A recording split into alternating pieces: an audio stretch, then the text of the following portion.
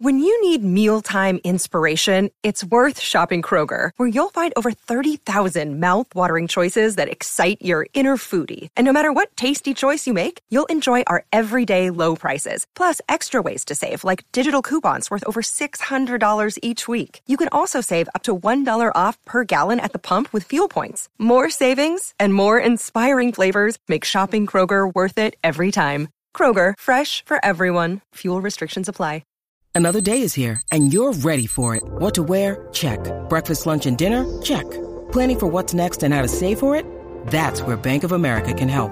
For your financial to-dos, Bank of America has experts ready to help get you closer to your goals. Get started at one of our local financial centers or 24/7 in our mobile banking app. Find a location near you at bankofamerica.com/talktous. What would you like the power to do? Mobile banking requires downloading the app and is only available for select devices. Message and data rates may apply. Bank of America N.A., member FDIC. Hi, I'm Bobby, and I'm your friend who knows just a little bit too much about pop culture. Welcome to your weekly meeting of Pop Culture Fanatics Anonymous. This week was a very big week for annoying people. We've got quite a bit of nerd anniversaries and holidays that have all fallen pretty much on today, but this week in general, so we're going to go through it. Today is May 4th, or if you're into the Star Wars fandom, May the 4th.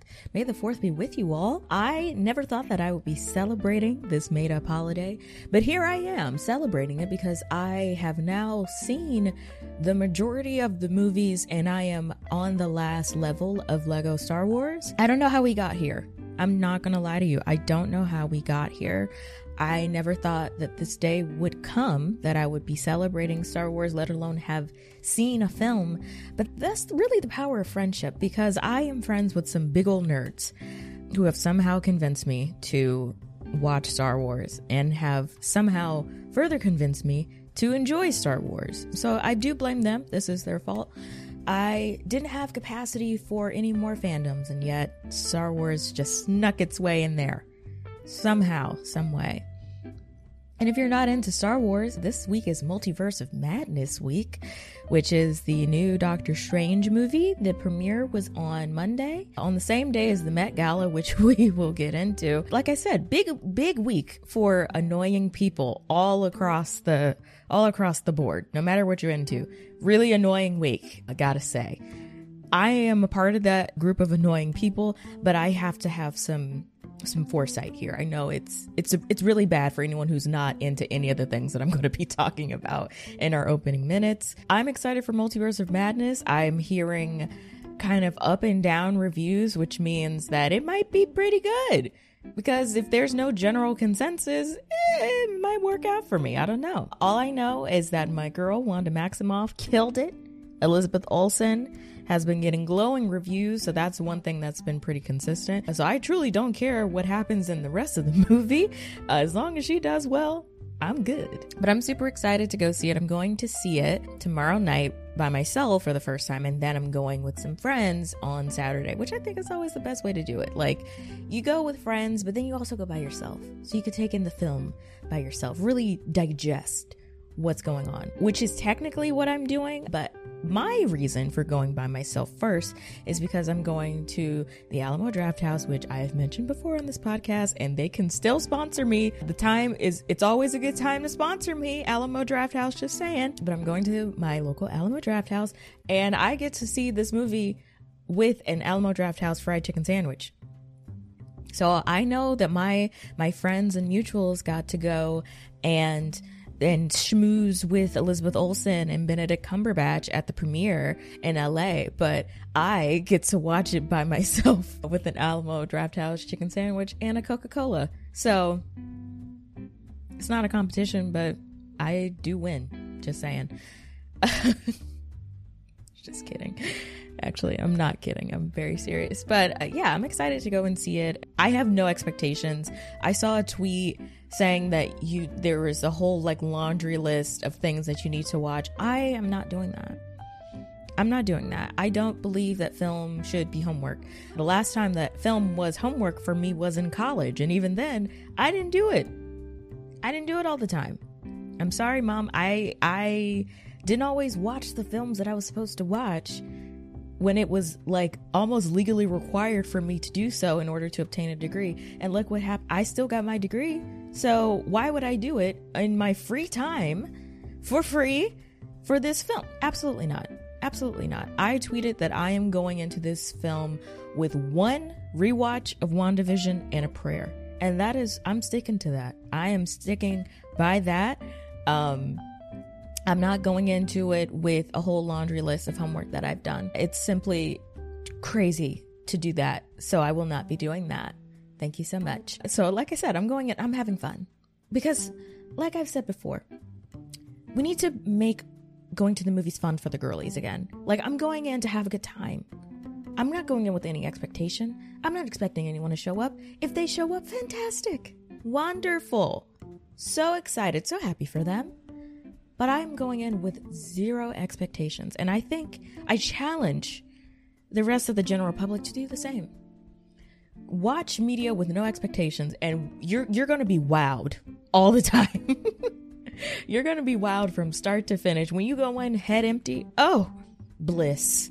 Bliss. Ignorance is bliss. On the other side of the annoying people had their day in the sun conversation, the Met Gala was on Monday. And fun fact, the Met Gala was happening 10 minutes away from where I am recording this podcast right now. But I live very close to the Met, and so one of fashion's biggest atrocities was happening just but 10 minutes away from where I am currently sitting. Amazing. The theme this year was Gilded Glamour, which is kind of paying homage to the Gilded Age, which is so fitting.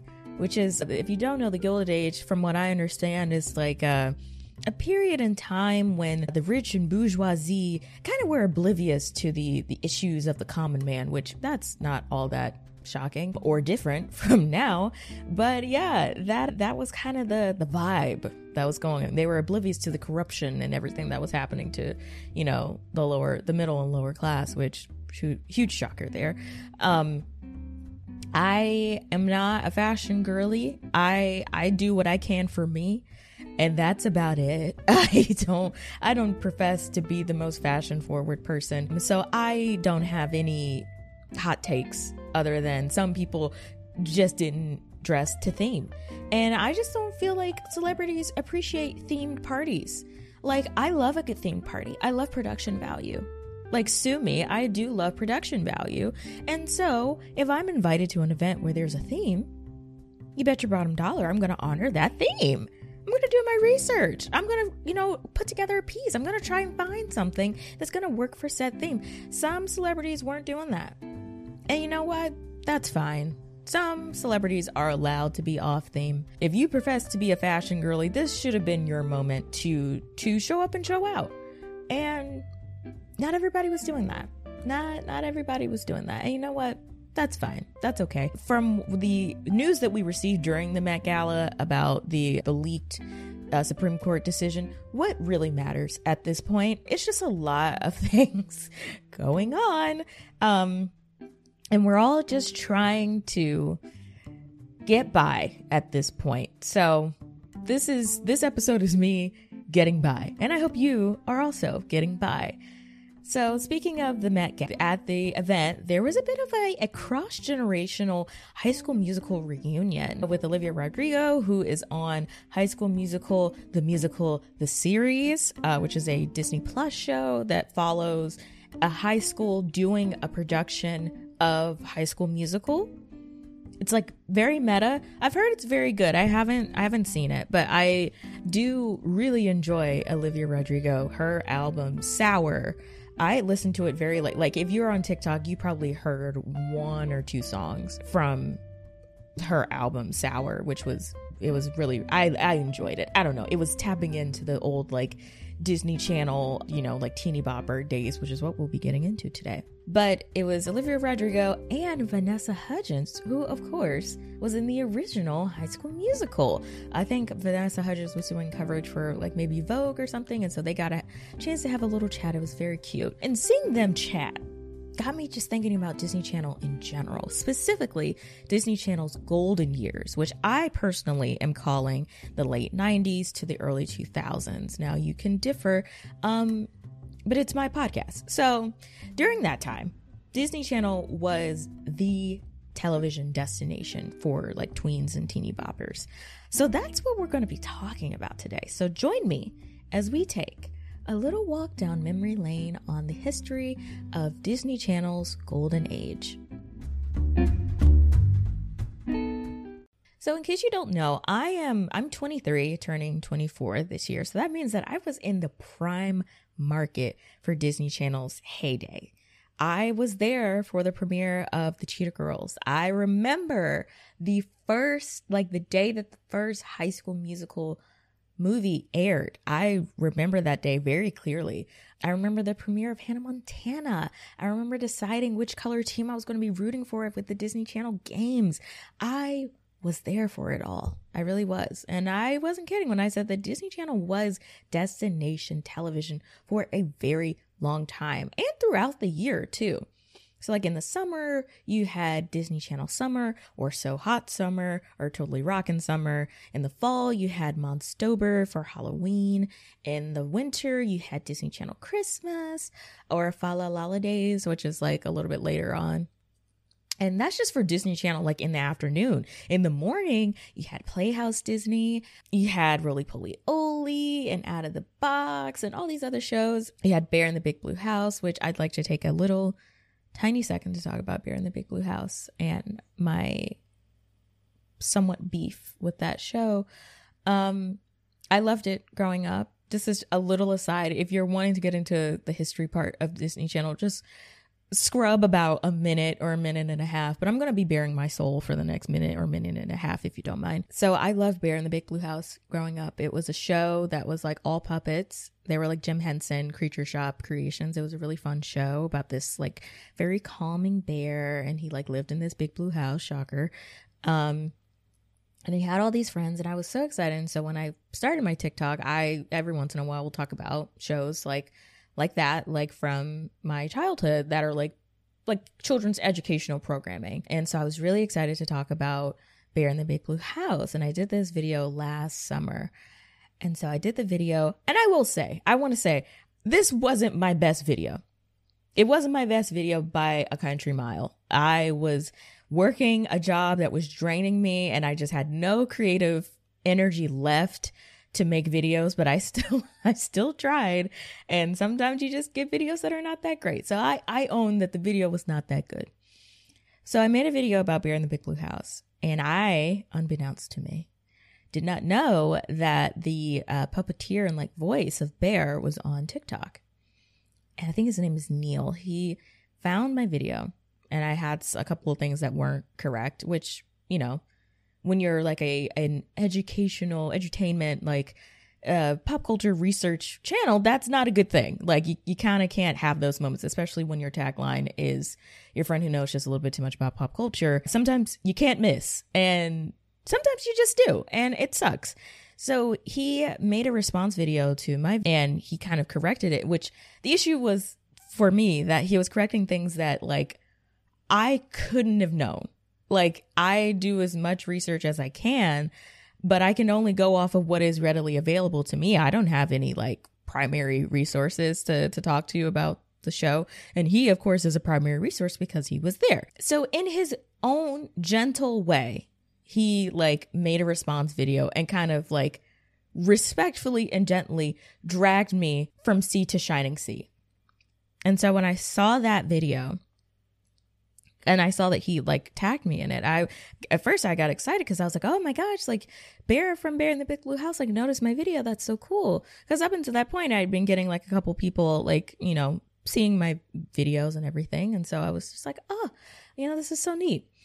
And I watched that video and I started bawling my eyes out. I was so embarrassed. Because I was like, I got it wrong. And there were some things that I couldn't have known. And I was like, oh my gosh, like it was one of the worst times that I've had as a creator, because I try and do my best and put my best foot forward. And that was just a moment where it just didn't happen for me. And sometimes that can happen and you have a bad video and it kind of like goes into the ether. But to have the person that's on the show that you're talking about have to correct you, oh my gosh, so embarrassing. Peak embarrassing. So now, unfortunately, I can never look at Bear in the Big Blue House the same because of that little moment. But that's not what we're talking about. That's not what we're talking about today. But I just like to share that little anecdote because it was indeed embarrassing, peak embarrassing, in fact. Anyways, like I was saying, Disney Channel was a moment in time. That era of Disney Channel was definitely a moment in time for me and for a lot of people my age, I know. So before we can get into kind of that era of Disney Channel, like the golden era, we have to talk about kind of where Disney Channel got started. So believe it or not, the Disney Channel is almost 40 years old. It's 39. The channel was launched April 18th, 1983, and it originally started as like a premium cable channel. So in the early days, it just showed like cartoons and concert specials and kind of like promotional materials for the Disney parks at the time. So in 1983, the newest Disney park would have been Epcot, so they showed a lot of like content around that. And as the 80s rolled on, in 1986, the channel got its first kind of hit show, which was a show called Kids Incorporated, which was kind of like a musical sitcom of sorts, kind of about this like fictional pop group. And in this time, it starred a young Jennifer Love Hewitt and Fergie, which is pretty neat. And so, like I said, as the 80s kind of crawled on, we got Kids Incorporated, which is kind of like the first kind of big hit. And also concurrently with Disney Channel around this time, Nickelodeon was kind of doing a similar thing where they were trying to find their footing with original content and just figuring out kind of what the voice of their channel was going to be. So at this time with Nickelodeon, they had You Can't Do That on Television, which was like a Canadian kids sketch comedy show. So I think the mid 80s, when it came to channels that were for kids content, they were like, kids love variety shows. Let's just do a variety show. And so they did a variety show. So back to Disney Channel, in 1988, they also got a show. They made a show called Good Morning Miss Bliss. And if that name sounds familiar to you, you might recognize this fun fact that I'm about to tell you. So Good Morning Miss Bliss was canceled on the Disney Channel after just 13 episodes because of low ratings. And the show got canceled on the Disney Channel and then very quickly got picked up by NBC. And so NBC picked it up. They kind of retooled the show. And then that next year in 1989, NBC premiered a little sitcom, you might know it, called Saved by the Bell. So Good Morning Miss Bliss was the kind of spiritual ancestor of Saved by the Bell. And it got its start technically. Saved by the Bell got to start on the Disney Channel, which is pretty neat. And then by 1989, the Disney Channel revived the iconic, absolutely iconic Mickey Mouse Club. And yes, this is the version of the show that featured just some of the biggest stars still now, like major stars that got their start on this show or kind of like blew up on this show. So in this version, we got Christina Aguilera, Justin Timberlake, J.C. Chazet, Ryan Gosling, Kerry Russell, and of course, my girl, Britney Spears. I think the Mickey Mouse Club is truly like, I don't think we consider it to be as big of a institution as it is, but it was kind of the like original, I would say maybe like content farm, content and talent farm. Like it was the show that if you went on there, you had a big chance of being able to skyrocket to the moon as far as success went. And it's not just this version. The original version way back in the 50s, like made stars out of Annette Funicello, just a couple other people. Like every time I go to say Annette Funicello's name, I think of the the Muppet Vision 3D, pun on her name, which is a net full of jello. So I always have to catch myself. But point is, the Mickey Mouse Club was kind of that show that you could go on and become like a massive star. And so it happened in the 50s, and it also happened in the late 80s, early 90s. This version of the show was just called MMC. So they like wanted to make it like, you know, like hip and cool for the 90s. So it's not the Mickey Mouse Club, like your parents' Mickey Mouse Club. It's MMC. We're cool. And it's like, it's the same. It's the Mickey Mouse Club. That's the point. So I can honestly do a whole episode really on how iconic the Mickey Mouse Club was, because it truly, like I said, was a talent farm. So the success of the Mickey Mouse Club and kind of the general vibe of Disney Channel was rolling through the 90s. I will say that in the 90s, the Disney Channel wasn't quite the place to be that it turned into. I think a lot of that accolade goes to the ABC TGIF block that had like Full House, Step by Step, Boy Meets World, like Sabrina the Teenage Witch. Like a lot of what Disney Channel eventually became kind of started on ABC, and then eventually they pulled that general model over to Disney Channel by the late 90s.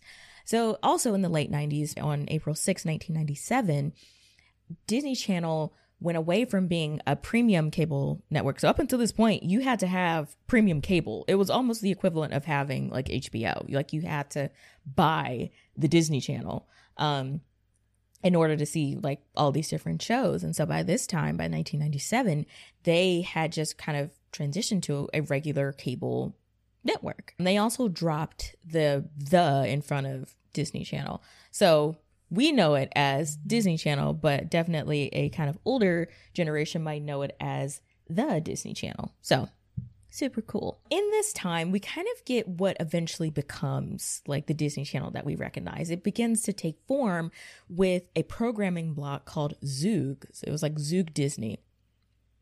And it was catering to, it was like an afternoon to like late evening block that catered to teenagers pretty much. Because up until this point, it's important to note that the Disney Channel was mainly a family channel, which doesn't sound all that strange because there were definitely things on like in Disney Channel's heyday that were for families, but the Disney Channel was a family channel. So there were shows that were maybe for like older audiences. There were shows that were for younger audiences, shows that people could like watch as a family unit. There wasn't one specific target market other than just families. So by the time Zoog Disney kind of rolled around, they started to turn their attention to a more specific target audience with like teens and tweeny boppers pretty much. During this time, there was also, they kind of broke up the programming blocks into thirds. So there was Playhouse Disney, which obviously was shows that were catering to preschoolers. There was Vault Disney, which showed like classic Disney shows and cartoons, and then Zoog Disney, which was their more so like original programming block. And so in this time, we got shows like The Famous Jet Jackson, Lizzie McGuire, Even Stevens, Kim Possible, among a lot of other things. And this is also when we got our first round of DCOMs, which are Disney Channel original movies. And among the first DCOMs, we don't tend to remember them all that much because, let's be real, they weren't that good, but we had to start somewhere, right? So there technically were DCOMs in like the very early starts of the Disney Channel in like the early 80s, but they weren't what we would consider to be DCOMs now. Like they were, but they weren't, if that makes sense. In kind of the 80s era of the Disney Channel, they were called Disney Channel Premiere Films, which a popular thing for many networks like CBS, NBC, ABC. They did like a Sunday night movie. And so that was kind of what these movies were for. Like you had such classics as Anne of Avalon, the continuing story of Anne of Green Gables.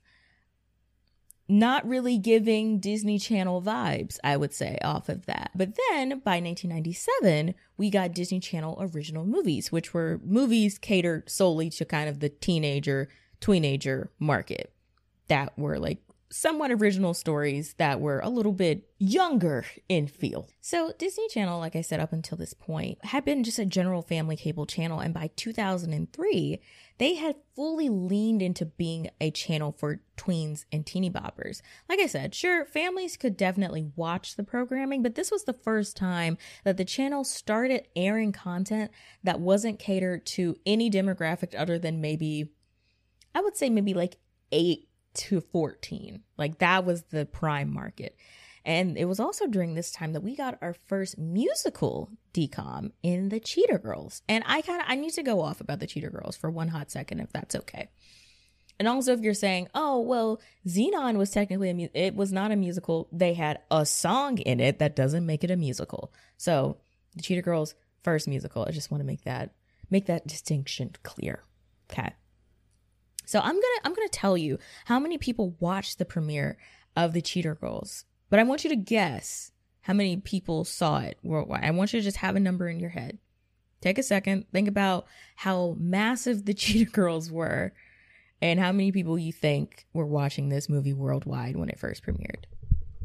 So you might be thinking maybe like 10 million, 20 million, like that's a lot of people.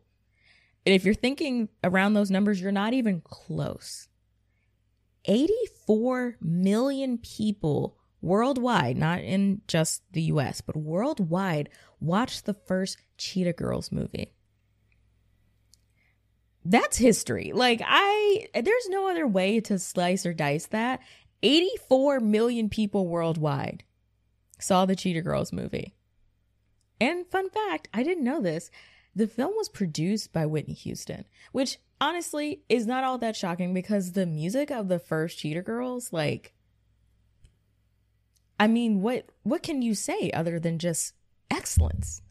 Absolute excellence. Like, it's phenomenal work. I don't know what to say. Like, the Cheetah Girls and the Cheetah Girls 2, classics. Absolute classics. I will say the right kind of ranking for the Cheetah Girls movies goes as follows. It is Cheetah Girls 2, The Cheetah Girls, and then Cheetah Girls 3, One World. Because the last Cheetah Girls didn't have Raven in it. Like, I'm sorry, but Raven, she was Disney Channel for a long time. And we're going to get into Raven, but she was Disney Channel. Like, she was the queenie of Disney Channel. Like, I don't know. There's no other way to say that. Like, between her show, That's a Raven, Cheetah Girls, and just her just appearing in other things, being on soundtracks for all these different, like, she was that girl. Like, Disney Channel was truly, it was her channel. It was her channel. And so I just want to say, clearly, I have some very spirited feelings about the Cheetah Girls and Raven. And the Cheetah Girls meant a lot to me. I love the Cheetah Girls so much.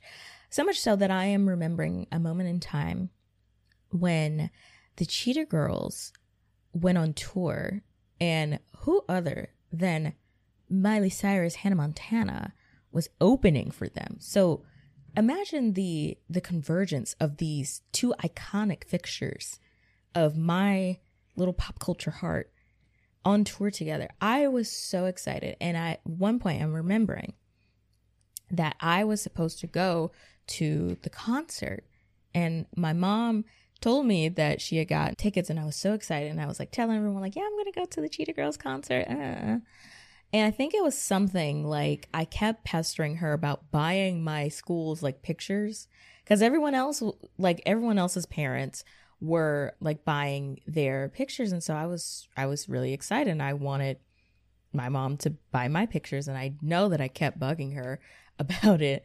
And eventually, I think I just bugged her too much. She was like, okay, that's it. You're not going to this concert anymore. And I was crushed. Now, was I going to the concert in the beginning, or even like, was I going to it at all? Did my mom have the tickets? I will never know. I truly will never know. But in my heart, I was crushed. I was absolutely crushed. I think that's just the name of the game when it comes to me and concerts. I've never been to one, and I just feel like I have bad luck with it. Every time I've wanted to go to a concert, tickets sold out, can't get them, or I was going to go and it just fell through. I don't know what it is. I don't know what it is about me in concerts, but it just never works out. Also, just like from a diversity standpoint, like the majority of the people in that group are Black. And so that meant a lot to me that they were like these massive success of Disney Channel and they were majority Black. I don't know. It's amazing. Clearly, the success of the Cheetah Girls and it being like a musical decom led to the development and creation of High School Musical and Hannah Montana. I think the Cheetah Girls showed the potential of success of these like musical properties for the Disney Channel, and they just ran with it. They really leaned in pretty hard to it. Like I said in my intro, I remember the day of the premiere of the first High School Musical movie. It was in 2006. I was at my grandma's house. Like I had been there for the weekend, and usually Disney Channel original movies always premiere on Sunday nights because Monday morning, it was all that anyone could talk about pretty much at school. So I remember I was at my grandma's house for the weekend and my parents had just come to pick me up and it was like late at night. So I was getting ready to be picked up right when the movie was premiering. And so I was freaking out because I was like, guys, we got to get home. Like I need to watch High School Musical. Like it was a very big deal to me. Eventually I watched it. And so I was able to participate in all the conversations about the movie the next week at school. But High School Musical was also a really big deal to me. I love a good musical. Clearly I love a good musical. High School Musical, the first soundtrack really went off. Also, if you're listening to me and you're like, yeah, Zac Efron, I think this is common knowledge by now, but I still want to share that if you listen to the first High School Musical soundtrack and you're like, wow, Zac Efron's voice sounds a lot different than it does in High School Musical 2 and High School Musical 3 senior year, that's because it's not him singing. It is Drew Seeley, who truly was carrying Disney Channel on his back at during this period because he was everywhere. Like the ghost singing voice for so many people on a litany of Disney Channel original movies. And so that's him. That's his voice singing for Troy in the first High School Musical movie. And then eventually they phase into Zac Efron's singing voice for the last two movies. I think I was a bigger fan of High School Musical 2, so much so that I had the poster for that movie hanging in my room for too long, one could say, in my baby pink room when I was in like middle school and probably in high school is when I took it down. It was up there for quite a long time. So I really loved High School Musical. I talked about this on a stream with my friend Momo.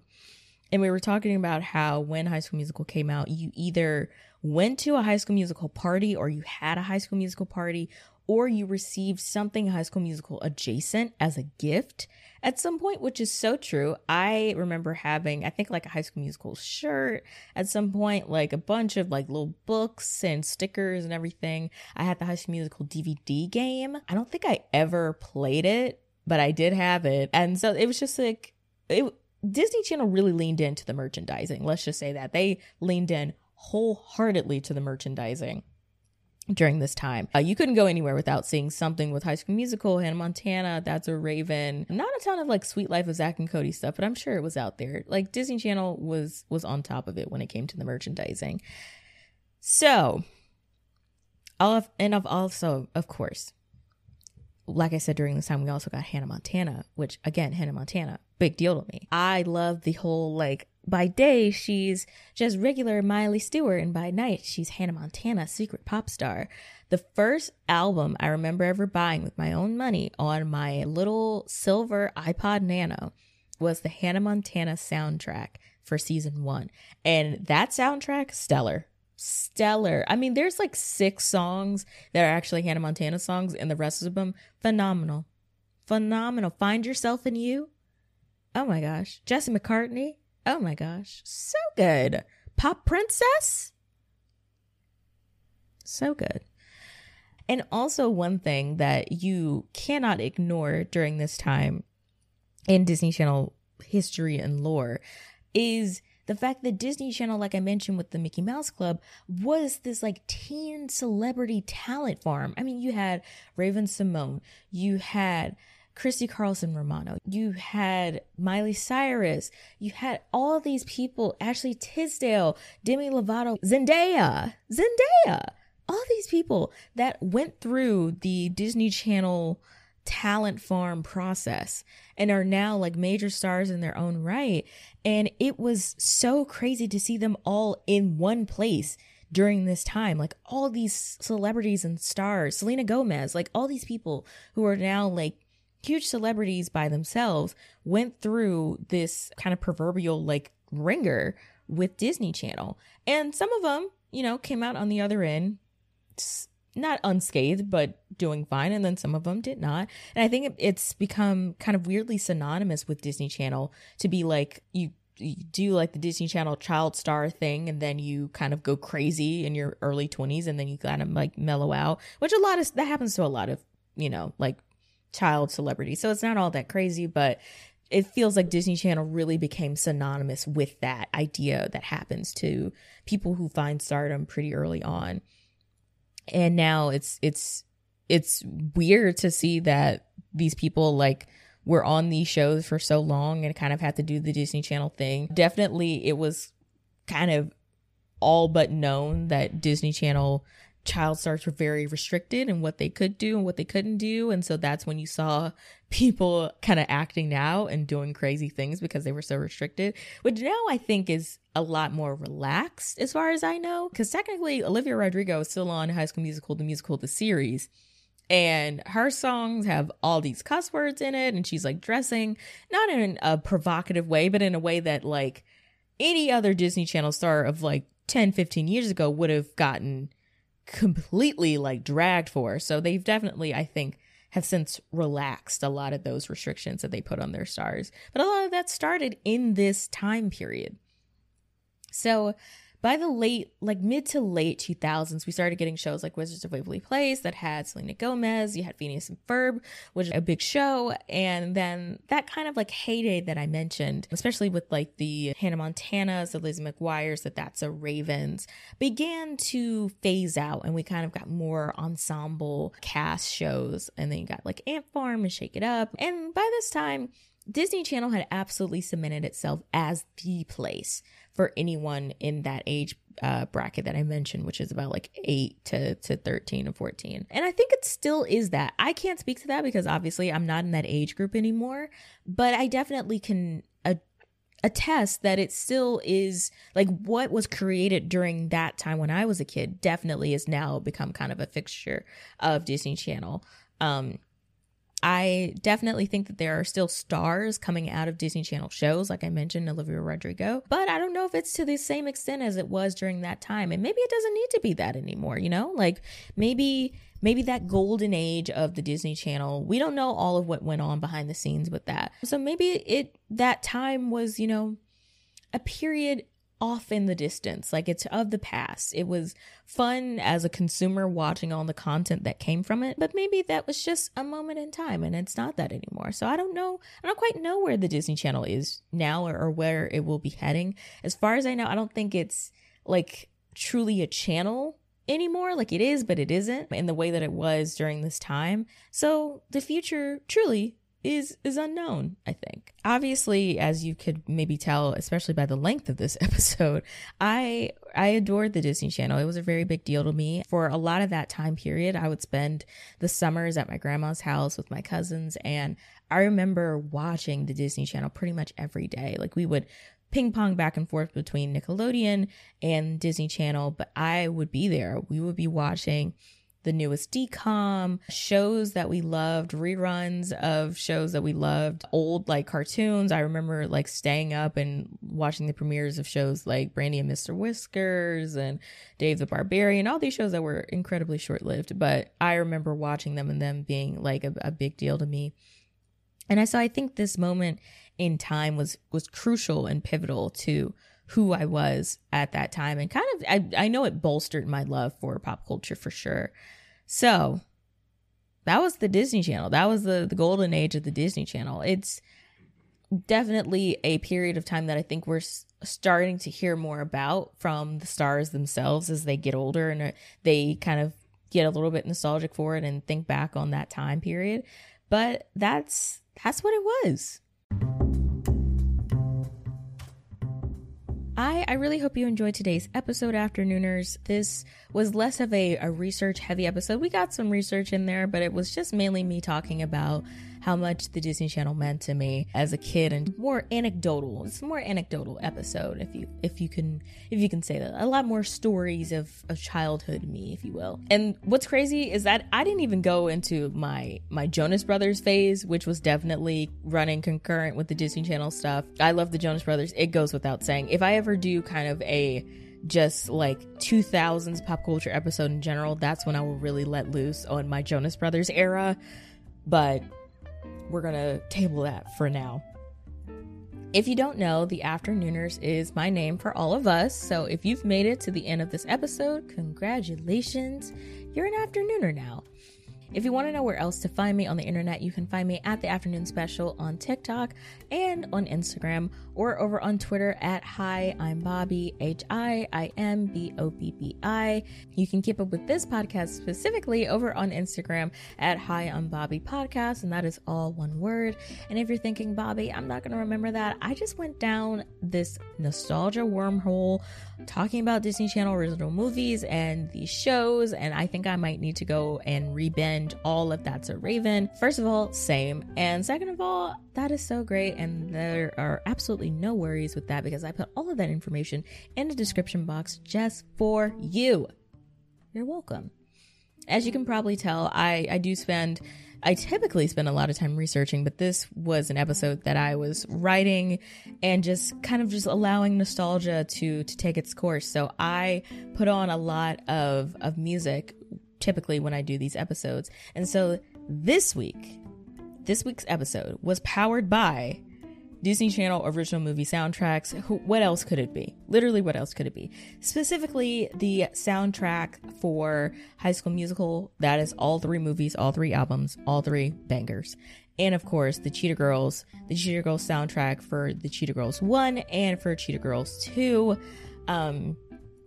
Like I said, we don't really talk about Cheetah Girls 3. That is just my personal opinion. I truly hope that you enjoyed this week's chat and that you'll join me again next week for another pop culture deep dive. Later days, friends.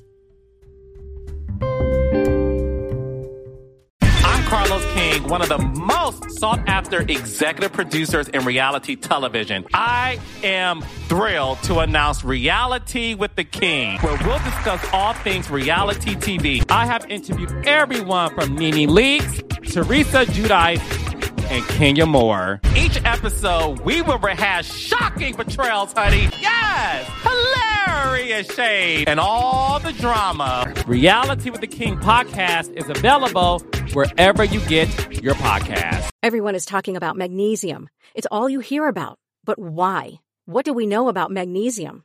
Well, magnesium is the #1 mineral that 75% of Americans are deficient in.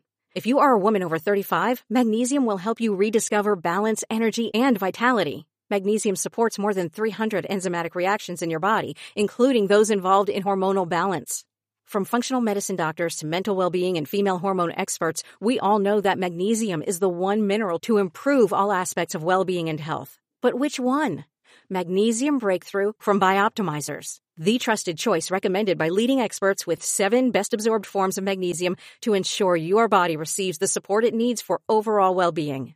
Go to bioptimizers.com/balance today and use code BALANCE10 for 10% off. Support your journey to wellness at bioptimizers.com/balance.